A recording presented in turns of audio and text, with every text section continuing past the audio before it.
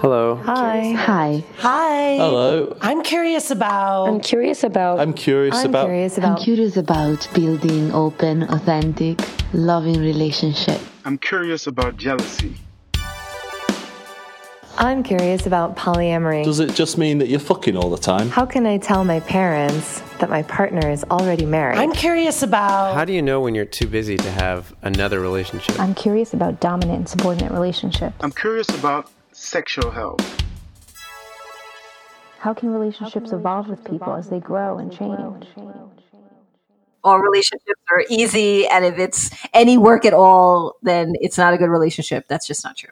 I agree. Not true. Line them up, knock them down. That one, knock down. Right. And now, listen, if it feels too hard, like we can have that conversation too, but everything's going to take some amount of work. Hi, welcome to the Curious Fox podcast. This podcast is for those who challenged the status quo in love, sex, and relationships. My name is Effie Blue. And I'm Jacqueline Misla, and today we are talking about poly problems. So for the last few episodes, we've been focusing on consensual non-monogamy, including the basics, the myths, the questions, and the most important conversations to have. And today we're going to take a deep dive into open relationships by exploring the most commonly shared questions and concerns from those practicing open and polyamorous relationships. So for both of us, we've realized almost a decade each of open relationship experience. And then I want to say decades off of our lives from all the client conversations. All the client conversations. And helping people navigate through some of the really challenging times. And I think that my experience, at least, was this way. And those who I work with this was a lot harder than I thought it would be. Mm-hmm. That, you picture the openness and the freedom and the fun and you don't think as much about the scheduling and the conversations and the negotiations. And oftentimes opening up a relationship opens up a can of worms or a Pandora's box of concerns or feelings or issues or insecurities. And so we're going to dig into some of that stuff today. Absolutely, absolutely. And I think the distinction that it's worth making between the previous two episodes on consensual non-monogamy and this one is that often the resources that are out there that are more easily found are resources for people who are at the beginning of their journey, right? So it's like, how do I have the conversation with my partner? How do we navigate through our agreements? How do we date? How do we wrap our heads around jealousy? Where do we find new partners, right? All that kind of stuff that tends to happen in the sort of front end of your journey. This particular episode, we're saying, this is like you've been practicing some version of non-monogamy for maybe a couple of years. You're kind of deep in it. You've had other relationships. You've navigated through the initial hurdles, and you're sort of down the line. And now we're talking about, and I should say that those relationship struggles for the beginning of the relationship are actually can also be seen in monogamous relationships, right? So the problems that we're going to sort of unpack today are more somewhat unique to people with open relationships, with people who are practicing non-monogamy. They're situational and very specific to these dynamics, and maybe sort of further down the line. And like hashtag poly problems, essentially. And if you're not in that category, I think that this is important to listen to for two reasons. One is, if being in an open relationship is something that's interesting to you, then you may want to listen in on some things that you may want to think about for the future. Or if you have folks in your life who are practicing open relationships and have been doing it for a little while, part of the struggle that we experience and why one of the reasons why Curious Fox exists is there's not a place to have conversations like this. And oftentimes people who are in open relationships don't get empathy or get met with judgment or lots of questions from folks who may be in monogamous relationships and don't understand the structure. So if you're not practicing it, but know folks who do and want to really listen in so that you can be more empathetic to what's going on in their lives and can ask questions that are informed and supportive, then listen in on the poly problems. Yeah, exactly. And also, I don't know, it is almost like a trailer for what might come for you down the line. And this is not to scare you, but just to say, like, relationships are hard. We say this almost every episode. Relationships are hard. There are no relationships with no conflict. There are no relationships that sort of just happen without any care or attention. and problems or ebbs and flows, challenges are just part of any relationship. So if you are at the beginning of your journey, it's just worth listening in to see, what might come up. And then so when they do come up, you're not like entirely surprised by it. And you might remember like, oh yeah, I remember that. I remember listening to that podcast. I know this. I got this. So hopefully this is the purpose of this particular episode. Yeah. I would love to start off with busting myths. We did that when we did Consensual Non-Monogamy 101. And I want to actually start with the one that you just said, which is that if this is a successful relationship, if it was meant to be, if we're supposed to be together, it shouldn't be this hard. It shouldn't feel like work. That's really the relationships shouldn't feel like work. And we recently, you and I collaborated on Consensual Non-Monogamy 101, and we did that workshop. We're going to be doing another workshop together September 23rd on #polyproblems. In that conversation, when someone wrote in the chat, as we were talking through the conversations that need to happen as you open up and the process, someone wrote in the chat, like, this sounds like a lot of work. Right. And we're like, yes. Yep. The answer is yes. And I said, do you know what's a lot of work? Work is a lot of work. A lot of the work that I do is with people who are in career transitions or trying to, excel professionally. And the amount of care and work and effort that we put into our professional lives, planning out meetings, what we're going to wear, how we approach an email. There's a level of thoughtfulness there that often is not carried into our personal relationships. Sure. And should be. Yeah. And we should be thinking about our communication before a text message as thoughtfully as we do an email, or preparing for a difficult conversation with a partner as thoughtfully as we would preparing for a presentation to the board. Absolutely. And so, yes, this is work. It's worth it to do the work. And I just want to debunk the myth that in a relationship that if the relationship is right or good or a good fit, that there is no work, that there is no effort, that it feels seamless and flowing. Right. That's not always the case. With no input and no effort on anyone's part. Yeah. It's interesting that you bring up the parallel with work. I have actually come across in multiple sessions with different people saying, I would share with them a communication tool, or we'll talk through some conflict resolution, and they'll be like, oh, we did a whole training for that at work. And I'm like, yes, it's not different. It's the same skills. Or, any kind of active listening or reflective listening. And they're like, oh yeah, we did a whole half-day thing on this at work.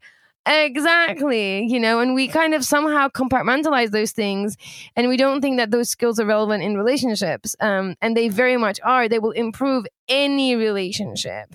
So it's just like anything. If you want to be good at relationships, if you want to thrive in a relationship, it's a type of mastery. It's 10,000 hours of practice. And it depends if you want to prioritize your relationship, if the quality of your relationship feels important to you, if it is somehow interlinked with the quality of your life, which is the case for most of us, you need to put in some work. It's just the way it is. Yeah, I agree with you.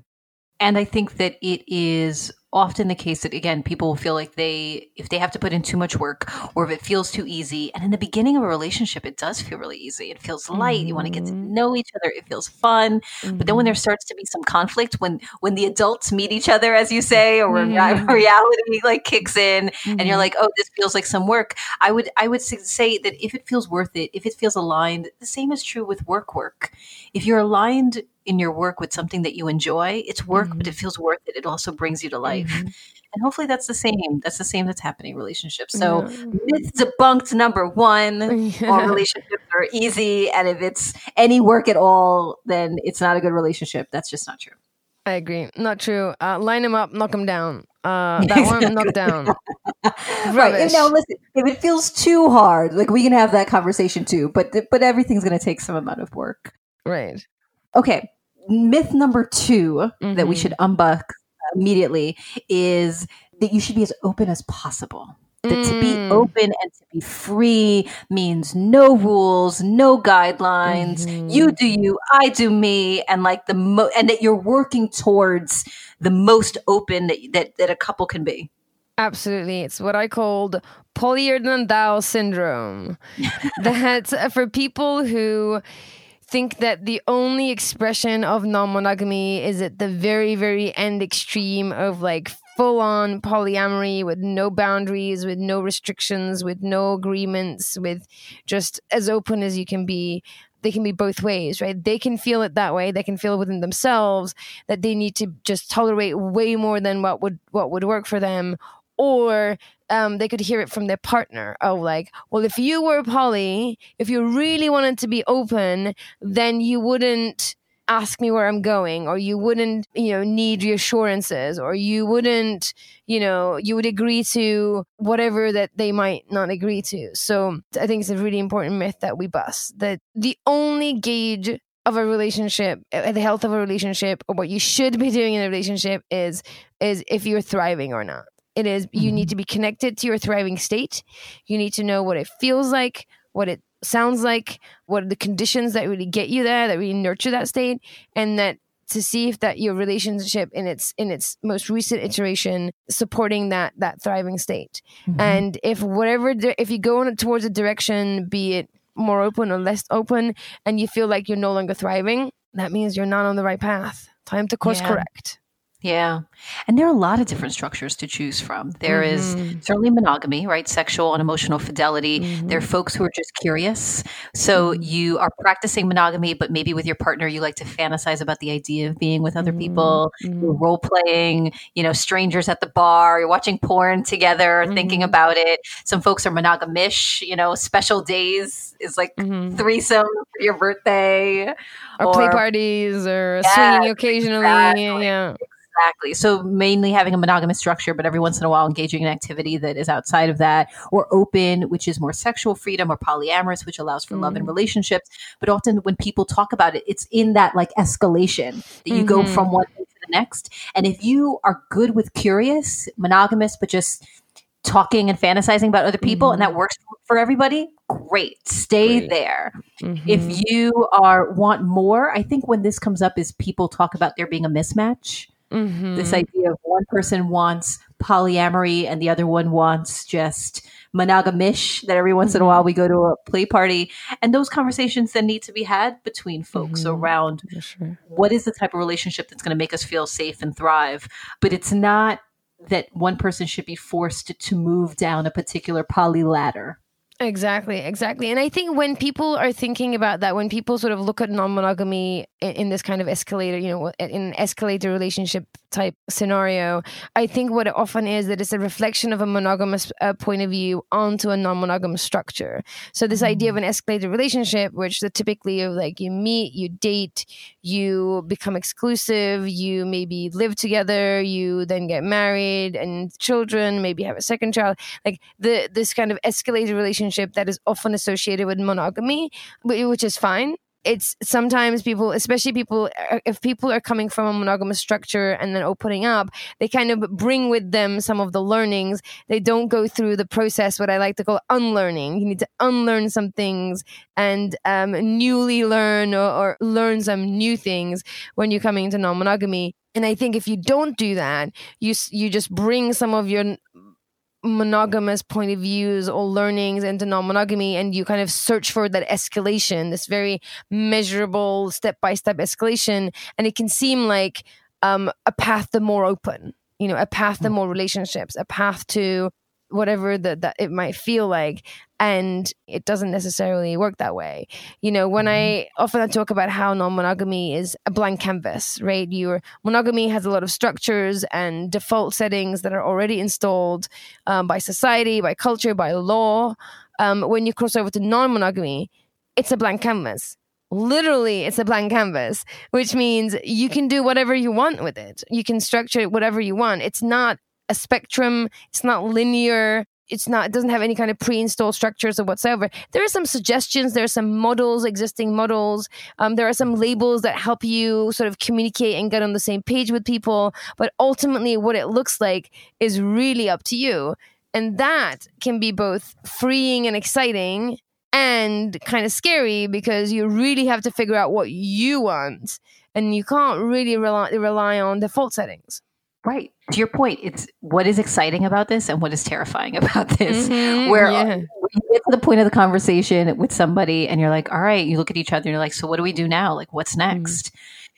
You have to author what's next. Like, there isn't necessarily a roadmap. And if that's not comfortable for folks, there are roadmaps. Certainly there is an escalation pattern that you can go through. But if that's not what you want, if that's not aligned with who you are, that moment is to check in with yourself.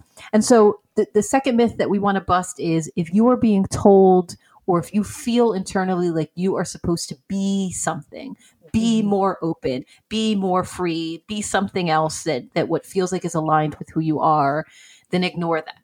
That is just not true. Be aligned with your authenticity and what that means in your relationship.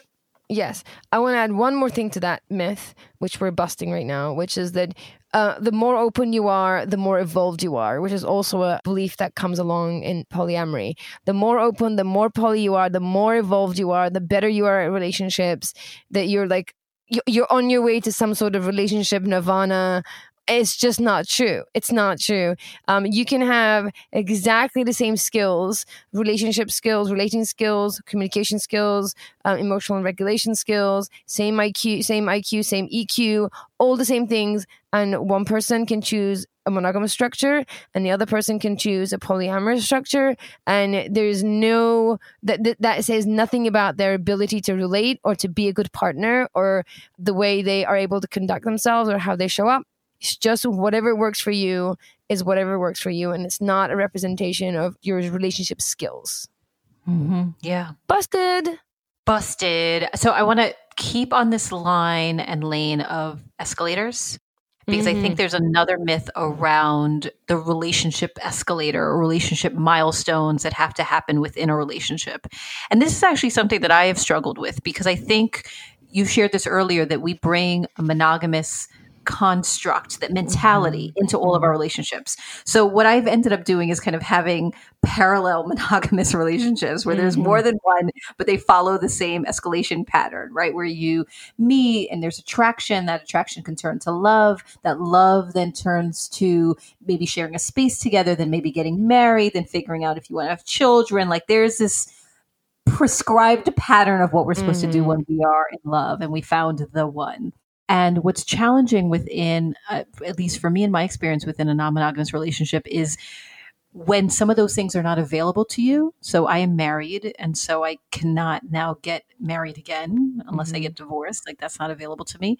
And so I've had lots of conversations with my partner around how do we illustrate then what our love feels like, what our commitment feels like, what our relationship means to us and to society if we don't have some of the most commonly referred to or sought after next steps. So let's debunk that. First of all, that you have to follow the escalator in order for your relationship to matter, to be important, or to be illustrative of love. Yes, absolutely. And I think this also works on the monogamous side too, right? I just want to air that for a second. People who are in long-term monogamous relationships who are just not interested in getting married. I personally know plenty of people who are in that situation. We also have these trends in Scandinavian countries. There's definitely, they're looking at post-marriage societies where people aren't just getting married. They don't see the point. They don't see why it makes sense. There's definitely a group of people within those countries that are getting married for tradition reasons, for personal reasons, but the system is set up that it no longer incentivizes the marriage contract. And once they've done that, people have kind of decided that it's not important anymore.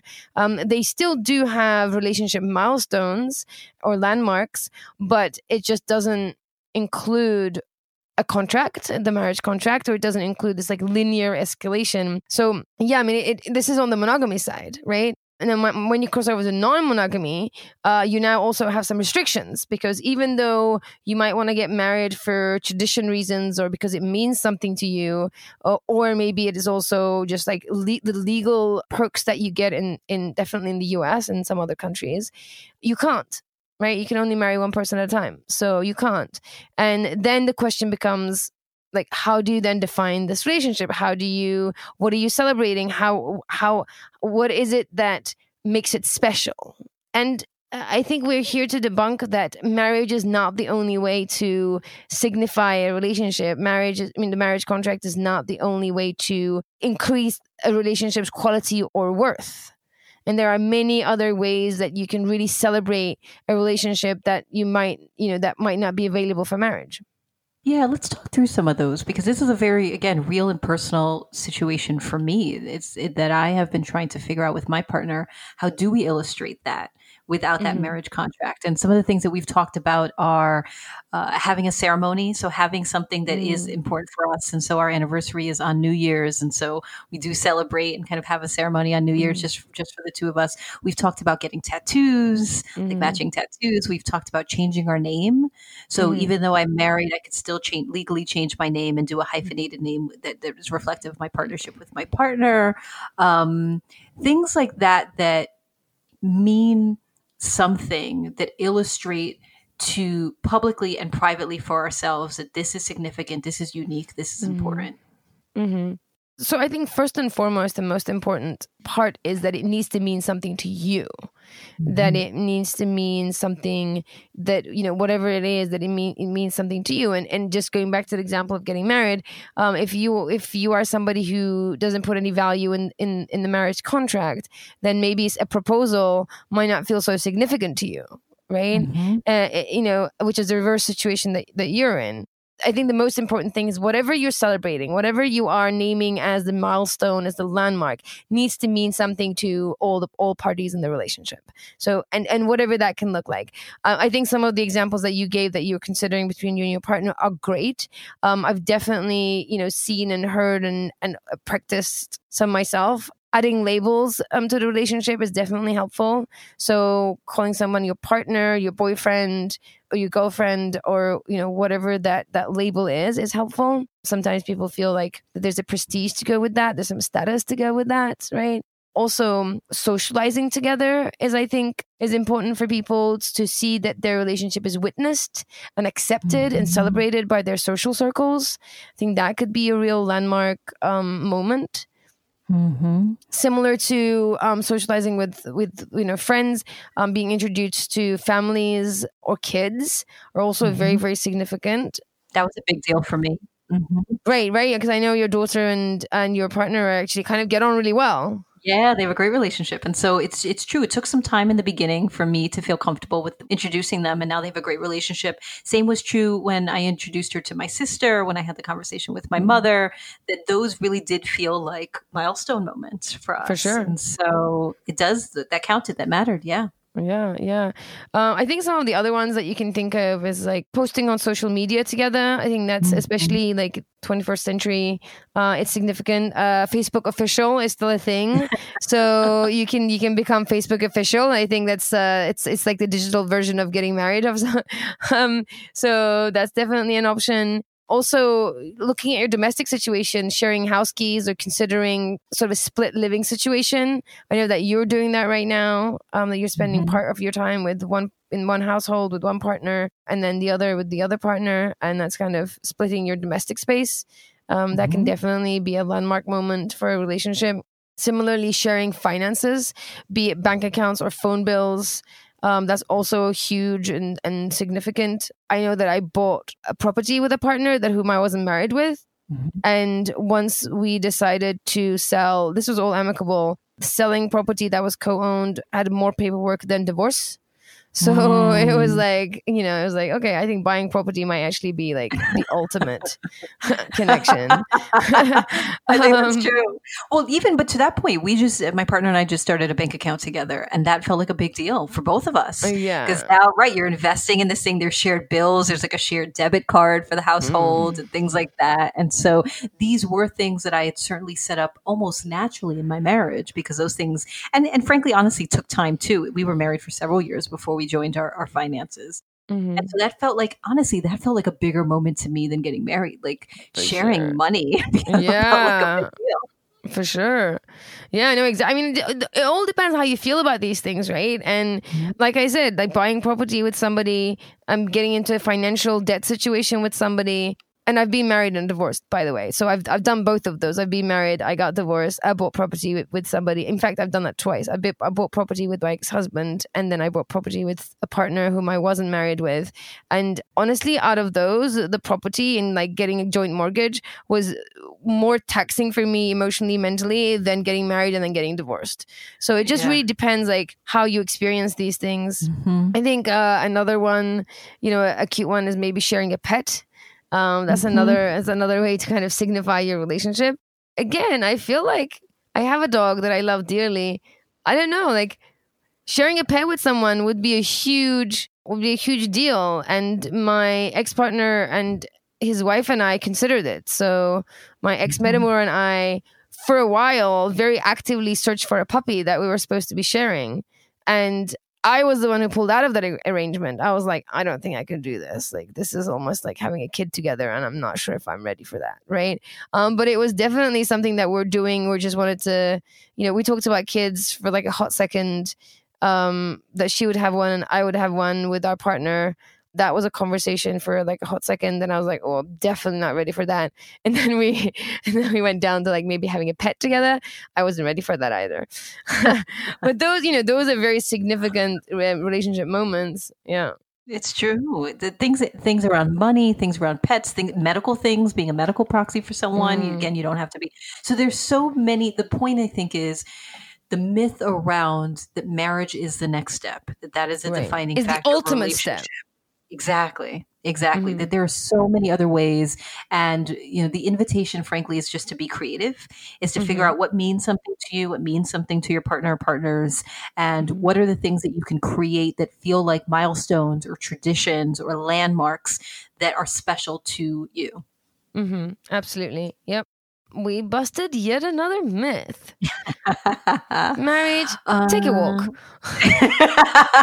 Let's see. The last one that I had on my list was around time. That we show our love by the amount of time that we spend with someone. That those two things are equal.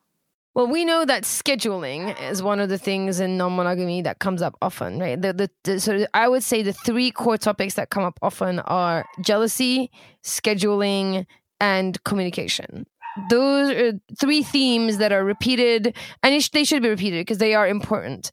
And scheduling is definitely one of them. And scheduling is around time management. And that's why scheduling comes up often, is because people in multiple relationships can be sensitive towards the amount of time people are spending with one another. Because on some level, consciously or subconsciously, they are equating time spent to amount of love or the importance of a particular relationship or importance of a particular love. I think that happens because of the way that we think of love and the way that our languages are structured, English language is structured.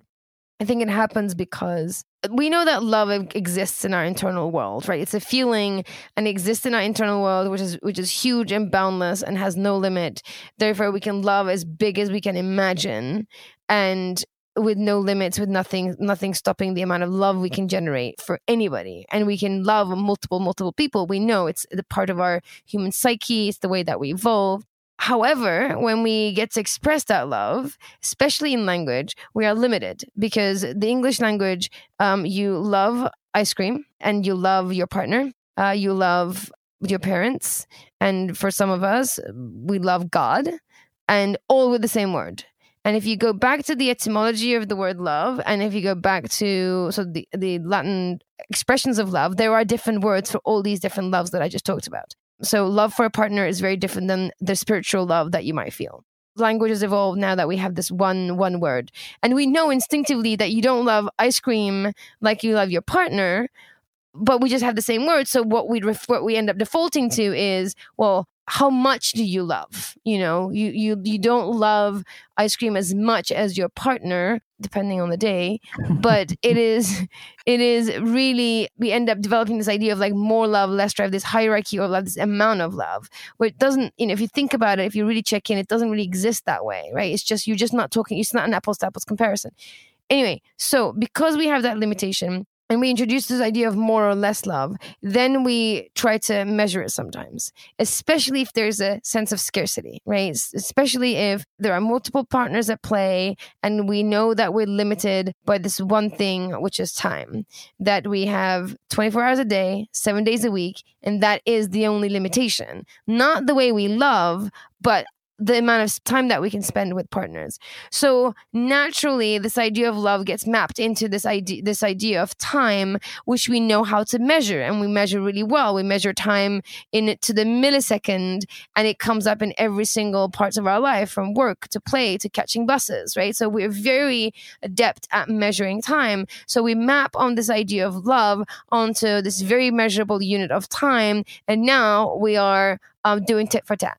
Now we're going, well, you spent, 3 hours with somebody, or you spend 1 hour with somebody. You obviously love the person that you spend 3 hours with more than the person that you only spend 1 hour with. And that is a big, it's a challenge that people who are practicing non-monogamy arrive at. And the myth that we're busting is that time spent and love are not correlated. It's not about love. It's just about time management. Yeah. And I think that's important for both folks, honestly, to hear. If you are on the side of feeling bad that you can't give more of your time, and I find myself in that space often where I would love to clone myself and be with all the people all the time. I had a conversation with my daughter recently. So, her father and I share custody, and she goes back and forth. So he's in the same neighborhood, and we walk to each other's houses, and he has her for a week, and then she's at my house for a week. And certainly she experiences missing one of us at some point. And we'll say sometimes, like, can I have an extra day here, an extra day there? And we move things around to accommodate that. And having the conversation with her around why we have these separate spaces. So certainly that part of that is we're not in relationship anymore, but we each thrive in having alone time with her. We thrive in having alone time on ourselves. We thrive with having alone time with our partners. And I, wanted to share with her that for me to be the full version of myself and the best mom that I can be, there's time I'm going to be with her, and there's time I'm not going to be with her. That I'm going to be on my own, or that I'm going to be with partners. And there's a lot of mom guilt there. There's a lot in looking at your kid and saying, I'm actually not going to spend 24 hours a day with you for me. Even if that's what you want, I'm not going to do that for me, because for me to be whole and for me to show up the way I want to as a parent, I need that space for myself. And as hard as that was, it was also really important for me to role model to her that sometimes you have to disappoint someone in order to carve out what you need to thrive. And so it absolutely means that in my time with her, I am very intentional about how we spend that time. So we carve out 3 hours a day during the time that she and I are together, where we just play, where we do activities, where we talk and we hang out, that is just our sacred time. And I can do that because I have a week without her that I can recuperate and restore and all. But I want to teach her that sometimes you have to disappoint somebody. I've had that again, an experience with my partners where someone will say, you've spent more weekends in that house than in this house, or you spent more days there, or more time on text, or more.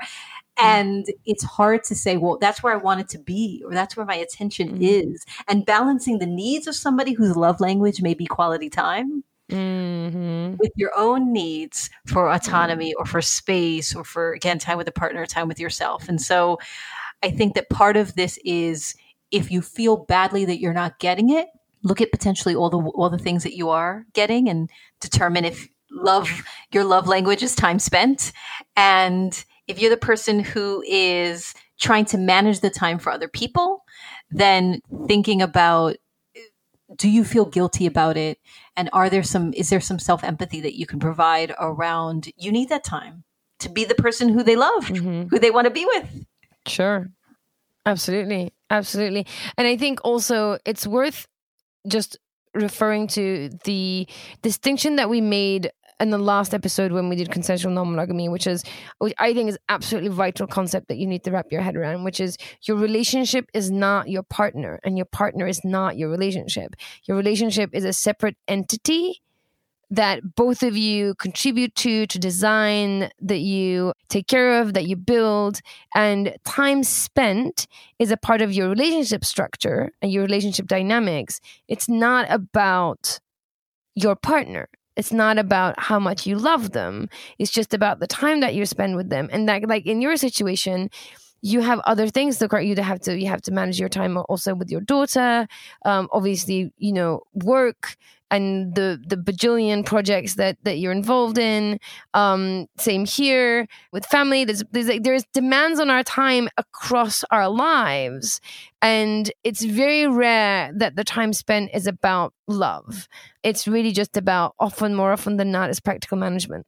And I think if you're able to separate those things in our lives and realize relationship dynamics, life dynamics are separate from people, that we might have an easier time with not getting the amount of time that we might want. And then we might over time realize, that, how I'm loved or how much I'm loved is not measured by the amount of time spent with the person.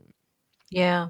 And personally, when I felt that way and have had the awareness and time to kind of unpack it and peel down the layers, I realized that my desire for more time often came in feeling like there was either a gap internally or a gap in my relationship. Mm-hmm. So if I felt like I wasn't getting enough time and attention, that may have been because I wasn't feeling particularly great about myself in that moment and was waiting on the validation of text messages or phone calls or someone saying that they wanted to see me to feed that part of myself, as opposed to doing the work that I needed to do to feel whole in myself. Or potentially with a gap within the relationship that was missing. I think when my wife started to spend time with someone else and they were planning dates together and going shopping and doing all these fun things. And at first it felt like, you're spending more time there. And I realized, no, there are activities that you're engaging in that feel thoughtful and creative and fun. And I want thoughtful and creative and fun within my relationship. And that felt like a gap. So it wasn't about the time. It was about the level of thought potentially into planning their time together. Because she would say to me, we're together all the time. And I'm like, yeah, but we're doing dishes and we're doing food shopping and we're cleaning the house. Like it wasn't then actually about time. It was about the quality of that time or the intentionality and the thoughtfulness there. Yeah. Yeah. Or I would call it bandwidth. That's something else that I, bring up in relationship when you talk about time. People will say things like, our agreement within the relationship is that we only date 1 day a week. Right. And then what they're doing is they're only allocating that 1 day a week time to these like new relationships.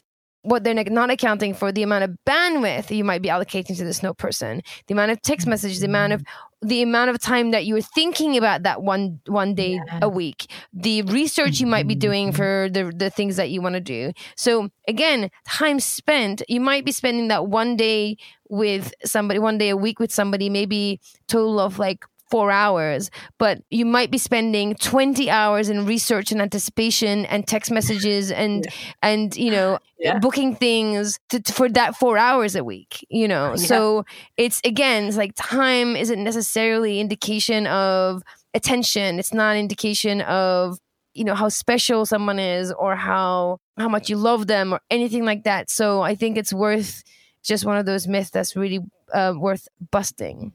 I like it. See us challenging the status quo. You see what we're doing? Totally. As always. Onward. So you and I are going to be collaborating on next Wednesday, September 23rd at 8 p.m. Eastern Standard Time. We're going to be doing a workshop on #polyproblems. And so in that session, we're going to take a deeper dive into lots of common questions and concerns. And so I thought that maybe we can talk about, top 4 or 5 situations that we're going to talk in more detail about in the workshop, but it may be value for us to talk through now because these are things that we commonly hear over and over and over around folks and have struggled with personally around navigating these things when you have been in these relationship constructs for a certain period of time. Yep. So this one came up in our last workshop, and it is something that we hear a lot around. How do you navigate through your frustration that the person that you're with is essentially that they're not feeling the things or doing the things that you want them to do, right? So maybe you both agree to open, you both agree to something, and now they are feeling lots of jealousy. They're asking for more guidelines. They are saying, I don't know if I can do this. there's something about the way that your partner is showing up and you're trying to be empathetic, but at some point you're feeling frustrated. You're like, this is not what we agreed to. You're supposed to be more open than this. Right. For sure. It's an interesting question, right? Because I think this is also common, right? I think people get misaligned in relationships regardless of their structure. People will commit to things, this could be about, a monogamous couple can agree to having kids at a certain time. We're going to be getting married and we want to give ourselves 3 years to settle in and we're going to try for our first baby, right? 3 years comes along, someone's career is doing really well, or, they don't feel they're ready. They don't want to give up their party lifestyle. And they're like, oh, I don't know, I can put it up for another year, right? I think it's a similar situation within poly relationships or open relationships. Like, oh, we said that we could see people more often than once a week. Year goes by and we still have these restrictions in place. You're saying you want it, now you don't want it. That's kind of what I understand from this question. And the people feeling like there's not an opportunity, to your point, for growth, that a decision that we made a year ago is something that we're sticking to, and I've grown past that, or I want more now, or I want different now, and allowing for individual evolution within a relationship. Absolutely. To your point, there are 2 people or more people, 3 people, 4 people, whatever the relationship construct. And then there's the relationship and the relationship will evolve, but the people will evolve. And so it's almost like I'm thinking now about space where you have planets moving around the sun and they're moving on their own and they're also moving around in a circle. And the same thing I think is true in this case where there is individual evolution. There's the evolution of a relationship. And sometimes there's frustration when the timing of those things don't work. Yes. Or don't align or feel mismatched.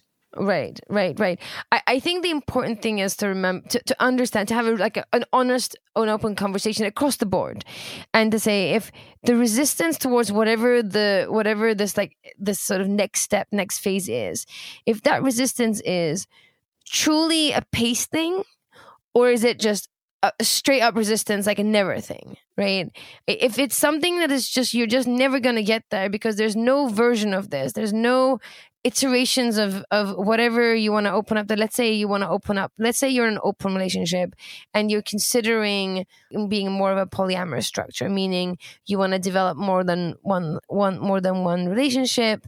You want it to be less focused around the couple. Maybe you want to, split your time with somebody else, like the way that you're doing, and the other person isn't ready.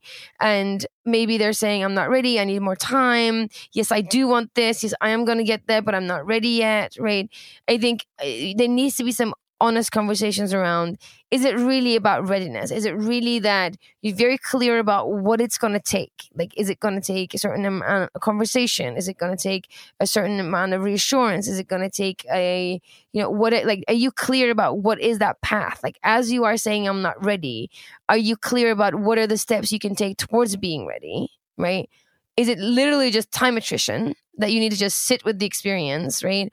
Or do you need whatever it takes for you to feel more stable, more safe, more grounded in a relationship? What do those things look like, right? If you can be clear about those things and you can work towards those things, that's like one version. And I think if that's where you're at, I think in those cases, you calibrate to the lowest common denominator, meaning you calibrate to the person at the lowest pace, right? As long as there's a clear path, right? If what you're really dealing with is somebody who's saying in a minute, and what they really mean is never, and they're just like kicking the can down the road, right? And I have clients like that. I have clients that I've been seeing for years, and one party is kicking the can down the road, and I'm there. I will continue to be there. I don't know if they're ever going to get there, You need to be honest with yourself. If you're saying in a minute and what you mean is never, you kind of have to change your script and just say, look, I'm just never going to get there. I don't see how I will thrive in this next phase that you're imagining. Yeah. I think that there's 2 things that I pull out of what you're saying. One is, I've heard people say like, I can't do this, or I'm not ready yet for this, or and what I hear you saying is get specific. What is the this that you can't do? Or what is the this that you are not ready for? Like, what is the thing that is the story in your head, which is a phrase that you use that's really helpful. What is the thing that is in your head that you're trying to prevent or that you're trying to move towards. Like, what is this? What is that? The other thing that I hear about from what you're saying is this desire for the other person to change. Is that we're each waiting. So if I delay it enough, you'll finally get tired of asking me for it, or you'll just not want it anymore. And then I can, or if I persuade you enough, and if I push you enough, finally you'll be open. And if you find yourself in that space of trying to convince someone of something constantly, or trying to avoid something constantly, it's something to think about in a relationship check-in. It's something to name. Absolutely. In fact, it says on my website that don't bring your partner to me in the hopes that I will convince them that open relationship is right for them. I am because it has happened enough times that because of the way that I advocate open relationships and that's what I focus on, that I have had plenty of people show up at my practice essentially saying, just tell my partner how wonderful non-monogamy is. And I'm like, it just might not be wonderful for them. Like I don't necessarily believe it's wonderful for everyone, actually. And that's why it says on my website, like, don't bring a partner to me if you think that I will convince them that open relationship is right for them. It's just, and if you're trying to convince somebody, I wouldn't. Yeah.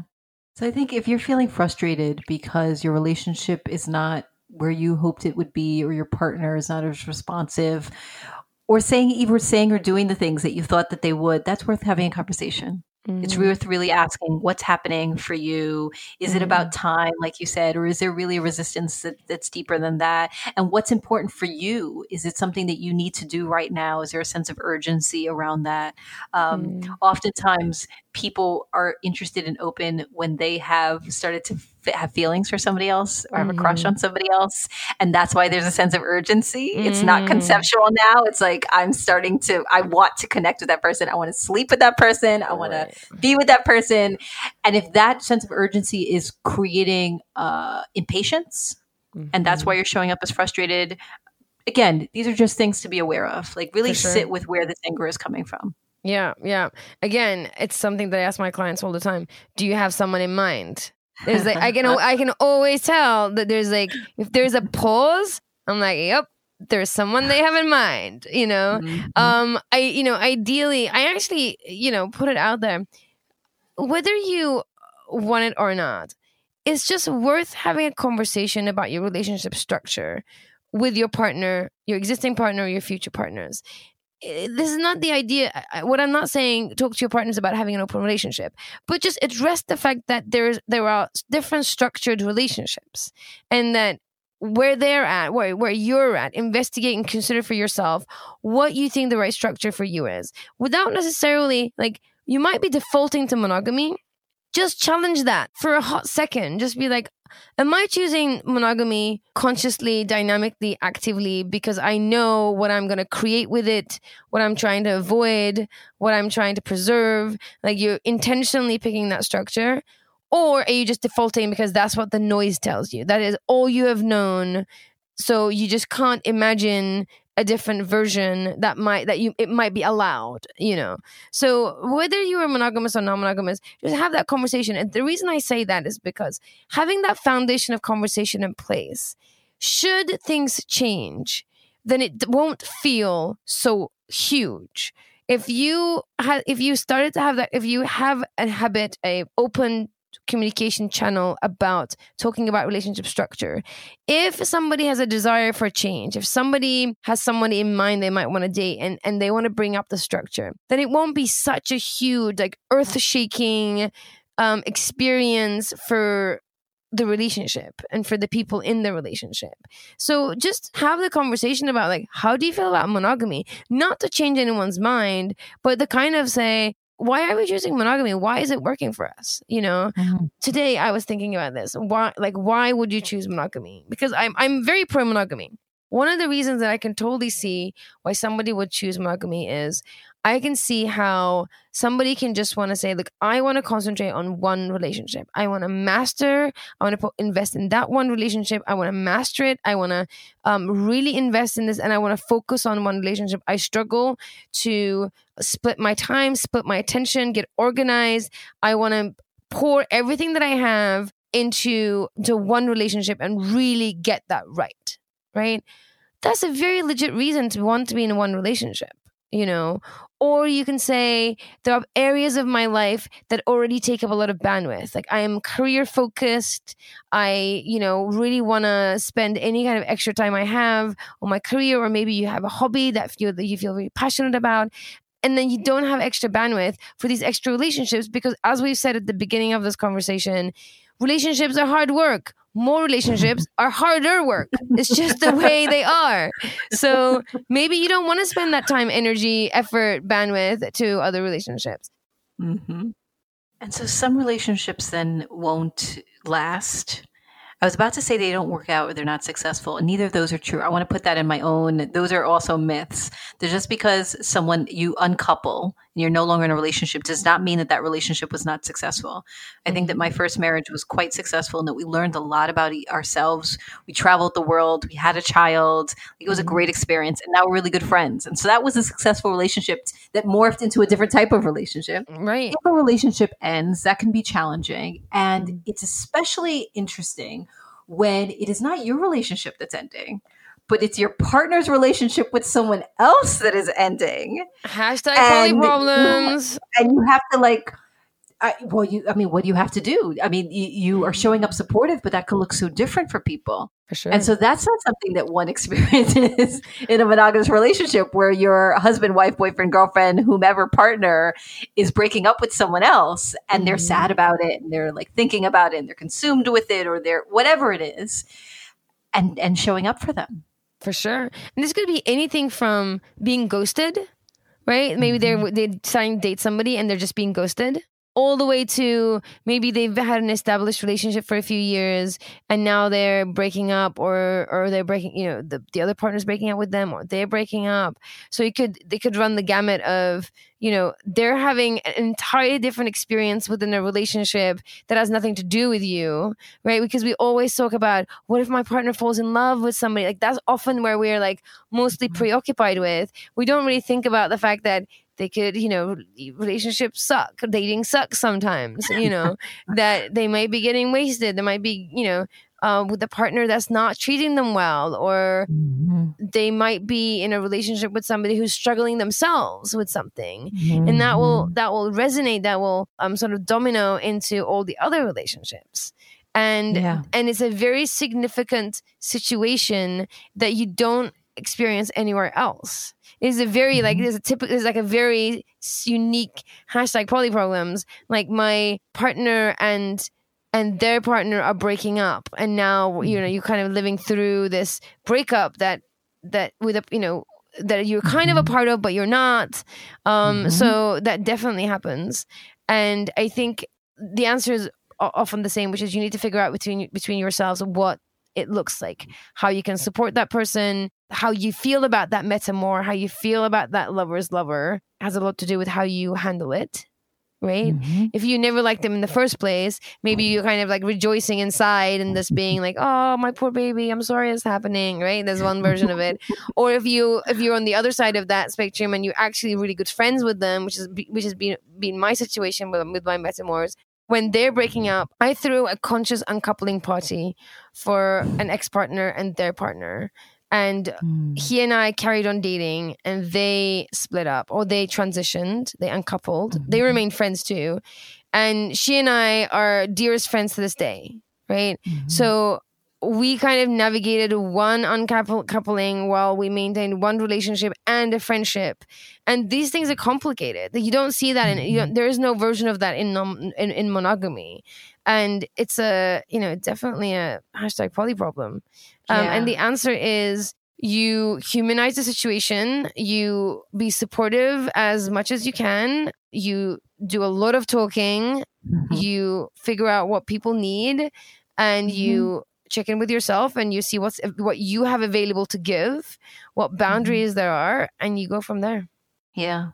Same is true when you mentioned this before, when their relationship, bumps in the road or hard times and hard moments. How do you support your partner through those moments too. And I think about my wife and I, we have very different, she's a headlines person. I'm a details person. I'm a fine print person. So, I'll ask her how her day is and she'll say good. She'll ask me how my day is and I'll give her a run through of like every meeting that I had. And so we show up differently. And it took us some time to realize that pacing, that I'll ask her, how's your relationship going? And she's like, it's okay. Everything's going really well. And then she'll ask me and I'll be like, it was great. We had dinner on this night and we did this and that. And the same sometimes was true with when there was challenges, is giving her space to be internal and not share out, and giving that room, and for her giving me space sometimes if I need to process and to vent something. So it is about figuring out what each person needs. Yeah. I think it's true. As I said, often we are talking about new relationship energy and the impact of somebody, meeting somebody new and bringing that energy. I think there's the same sensitivity on both ends of that, right? If you are like totally ecstatic about this new relationship and you're showing up in your other relationship only talking about this new thing and not paying attention to the existing relationship, and you're kind of enthralled in it, I think, ideally your partner is in a place of compersion and can support and celebrate with you. I can totally see though this going, if this goes overboard, then it could feel excluded. They could feel excluded. They could feel like, I know a client of mine talks about feeling like an old shoe, which is really sad. So, I think it's the flip side of that. I think the NRE on one side and the other side is like breaking up with somebody. It's still this idea of like your partner is having an entirely separate experience, an entirely separate relationship than you. And you're kind of trying to figure out how to navigate that. Yeah, it's funny because one of the things that I tell my daughter sometimes is like, read the room. Like she'll come in with like really big energy or really dramatic energy or something, and I'm like, read the room. Read that's not yeah, right. And I think the same thing is true here. Like, read the space. I mean, I've certainly had that experience where things with my partnership were thriving and I was really happy and joyful and excited, and my wife was in the struggle with her partner, and so like she was in a very different energetic space, and part of it is reading the room. I'm not going to walk around and gush and be like, let me tell you what we did yesterday, right? Like that's not right. And giving space for that. So the point is, it's like everything else. Just know yourself, know the other person, have communication. For sure. In his book Mastery, Robert Greene talks about social intelligence, which is essentially like knowing how to read the room, like knowing where other people are at and sort of crafting your experience or crafting your response and your reaction to the situation and people with where they are at in place and how the social structures are in place. So I think it's a similar idea. Mm-hmm. So you mentioned metamors, and it makes me think about, the relationship that we have with our partner's partner, which is incredibly unique to poly relationships. It makes me think about just other people in this dynamic, right? So raising children or having children within partnerships. And we have done some podcast episodes about it. We've had some panel discussions, written some blog posts about it.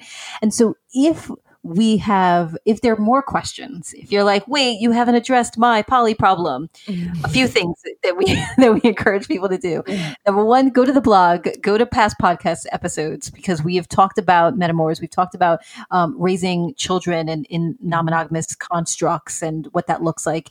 And then join us on Wednesday. Join us on the 23rd at 8 p.m. Eastern in the Virtual Curiosity Salon, because we are going to be talking through some of the things that we talked through today in more detail, but really exploring some more of the concerns and problems and solutions that we have come up with as a community within this open space.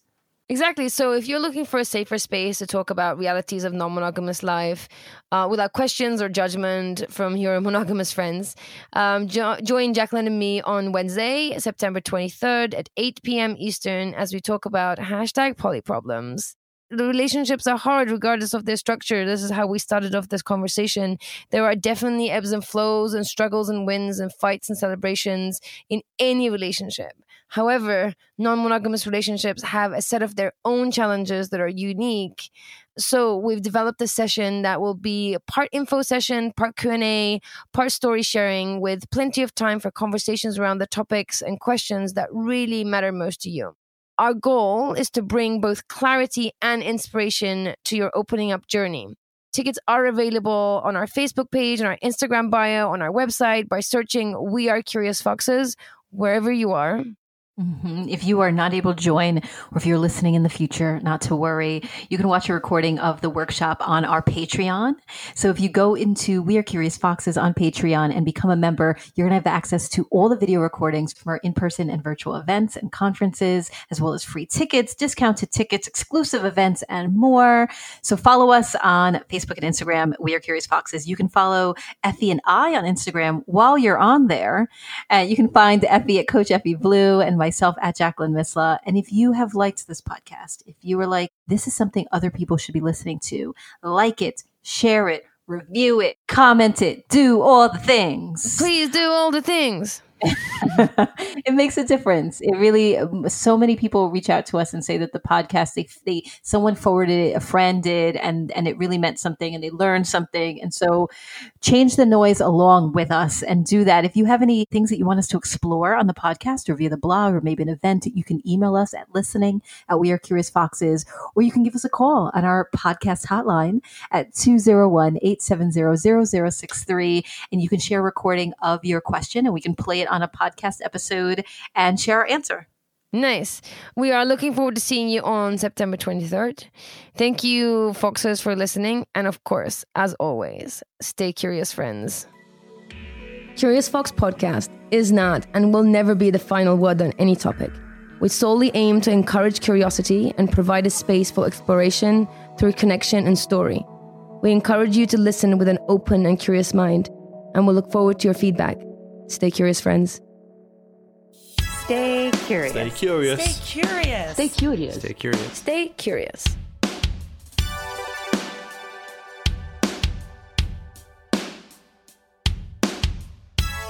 Stay curious.